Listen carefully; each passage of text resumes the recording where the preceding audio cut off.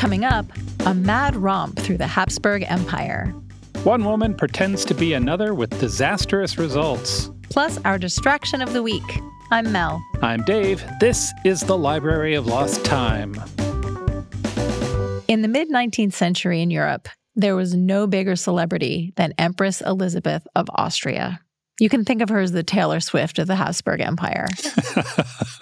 I think that would make us the first people to think of her as the Taylor Swift of the Habsburg Empire. She was very beautiful and glamorous, with exceptionally long, thick hair that she wore in double braids that were so heavy they gave her a headache. She spoke 5 languages and was strong-willed, intelligent, and curious. And she traveled to places like Morocco where other royals didn't go. I would like to have tea with this broad. Yeah. Her cousin, King Ludwig II of Bavaria, was known as the Mad King because of his perceived eccentricities. What were they, you might ask? He loved art, music, and beauty. You know that castle in Bavaria that inspired Disney's Sleeping Beauty castle? Yeah.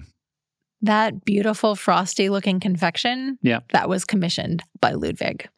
How right was he about that castle, though? That castle went on to inspire literally millions of people. When they think of castle, they think of a shadow of his castle. That is correct. I wish he knew that. Yeah. So these 2 characters are the focus of the really delightful and sometimes sad book, Empty Theater by Jack Gems. It's an imaginative retelling of the friendship between Empress Sisi of Hungary and King Ludwig of Bavaria. Now would be the time to tell you the subtitle of the novel. Okay. Are you ready? I don't know if you're ready. It's a doozy. Standing by. Okay. The full title is Empty Theater, or The Lives of King Ludwig II of Bavaria and Empress Sisi of Austria, Queen of Hungary, cousins, in their pursuit of connection and beauty despite the expectations placed on them because of the exceptional good fortune of their status as beloved national figures, with speculation into the mysterious nature of their deaths. That poor book designer. It's actually really brilliant. There's kind of a ribbon that is twisting around the cover of the book, and the subtitle is printed on the spirals of the ribbon. That's amazing. That subtitle tells you exactly what the book is about. But I'm going to elaborate a little bit. Okay. Because Sisi and Ludwig are royals, their lives don't really belong to them. To the world, the Empress is primarily a beautiful vessel to create an heir. And the king is meant to be a strong, masculine leader. Never mind that he has a deep affection for his stable master and would be happy left alone to enjoy the opera. But these 2, cousins, to each other, they're just Sisi and Ludwig. This book unravels like a grand adventure story while going on a tear through real 19th century history. I'm about 30% into the book, and I love it. I want to read a snippet from the prologue to give you a sense of the tone. Okay. Because it pulled me right into the story. Okay. Here we go. 40 years from now, Ludwig II will be murdered. But before that, because the story will unfold no differently if you learn the outcome now or later, because the ending will confound you no matter where it finds you, because if you combine enough answers, they don't look much different than a question. It is best if you know now. Before Ludwig II is found dead, he will live with such a violence of feeling that his body will shake when he witnesses extreme beauty. Ludwig will invert his fortune by paying for operas he cannot afford. He will call for castle after castle to be built, never finishing a single one, his vision always outpacing the material world. This is after Ludwig has been named king at 18. A young man forced to rule too young, a romantic hero to the Bavarian people, crowned with a job he was not designed for. That's really good. It's so good. And then Sisi gets a similar treatment when she's introduced.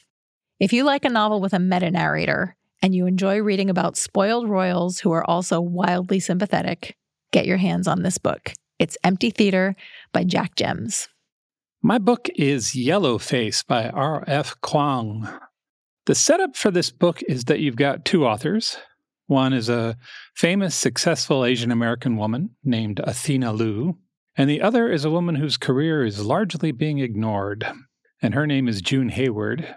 She thinks she can't sell a book because she's a basic white girl.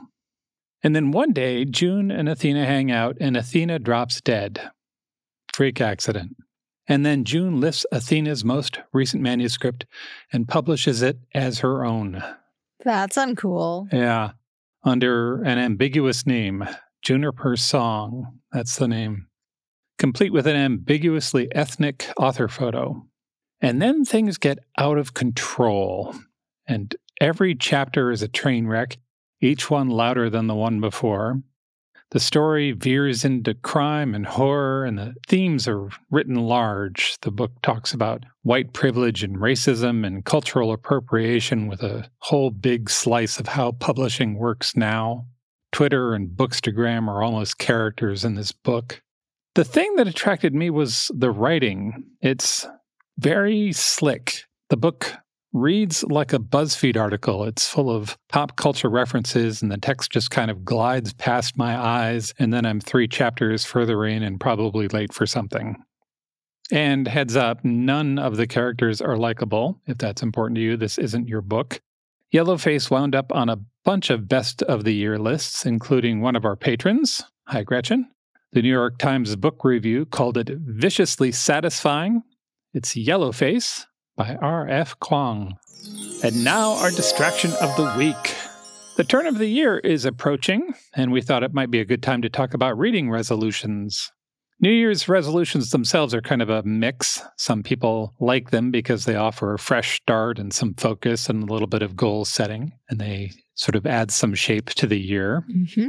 Other people might set unrealistic expectations for themselves or worry about doing that, and still others prefer to avoid the whole all or nothing mentality. I am very grateful to Yoga with Adriene because I feel like it gives me a freebie built-in New Year's resolution, and all I have to do is show up for a little yoga every day. Yeah. That's my resolution every year, to do 30 days of yoga with Adriene at the beginning of the year. That's nice, right? It's really nice. So we asked our patrons about their book reading resolutions, and I was expecting a lot of numbers. I intend to read 100 books this year, that kind of thing. And we got some of that, but we also got a lot of other ideas. Broadly, there were 3 different kinds of resolutions. There were resolutions about specific books. There were resolutions about the kinds of reading one might do. And finally, there are resolutions about the reading life itself.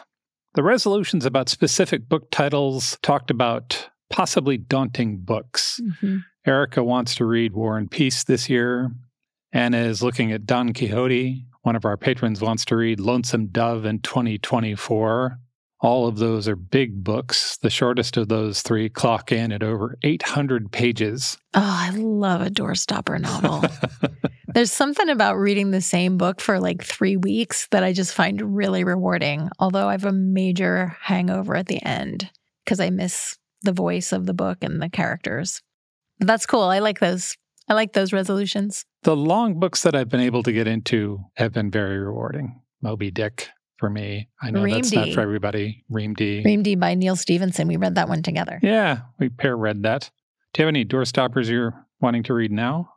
I'm halfway embarrassed, but also not at all embarrassed to admit that I'm very seriously contemplating listening to the Wolf Hall trilogy on audio again because I signed up for a read-along, but it's a lot easier for me to squeak that in while we're doing Strong Sense of Place by listening to it on audio. Yeah. I've been thinking about reading Proust In Search of Lost Time for I can't tell if you're joking. years. I'm not. Wow. Yeah.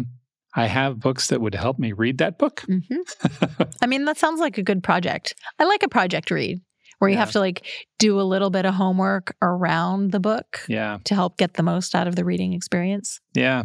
Unclear when I'll have time to actually read that, but there you go. So there's that. Let's talk about resolutions about kinds of books. A couple of our patrons want to read more broadly this year. Candace wants to read, quote, authors from different backgrounds, different gender and sexual identities, and different perspectives, which cheers to that. I'm definitely on board with that. Yep. Marlise has read 24 of the 47 Poirot books and wants to finish that series this year. That's a fun goal. Yeah. Many of our patrons said they wanted to be more mindful about reading books they already own. Yes. That is a problem. Yes. Can absolutely relate. Mm-hmm. Somehow the new book always gets the attention. My problem is kind of the opposite.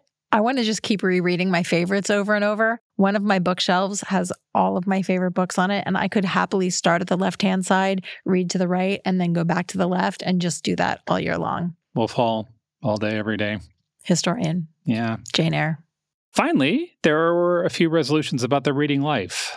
A couple of our patrons mentioned keeping a book journal this year. I've been doing that with the iPad for the last couple of years, and now as a part of my sort of regular reading life. I am frequently grateful to past me about that.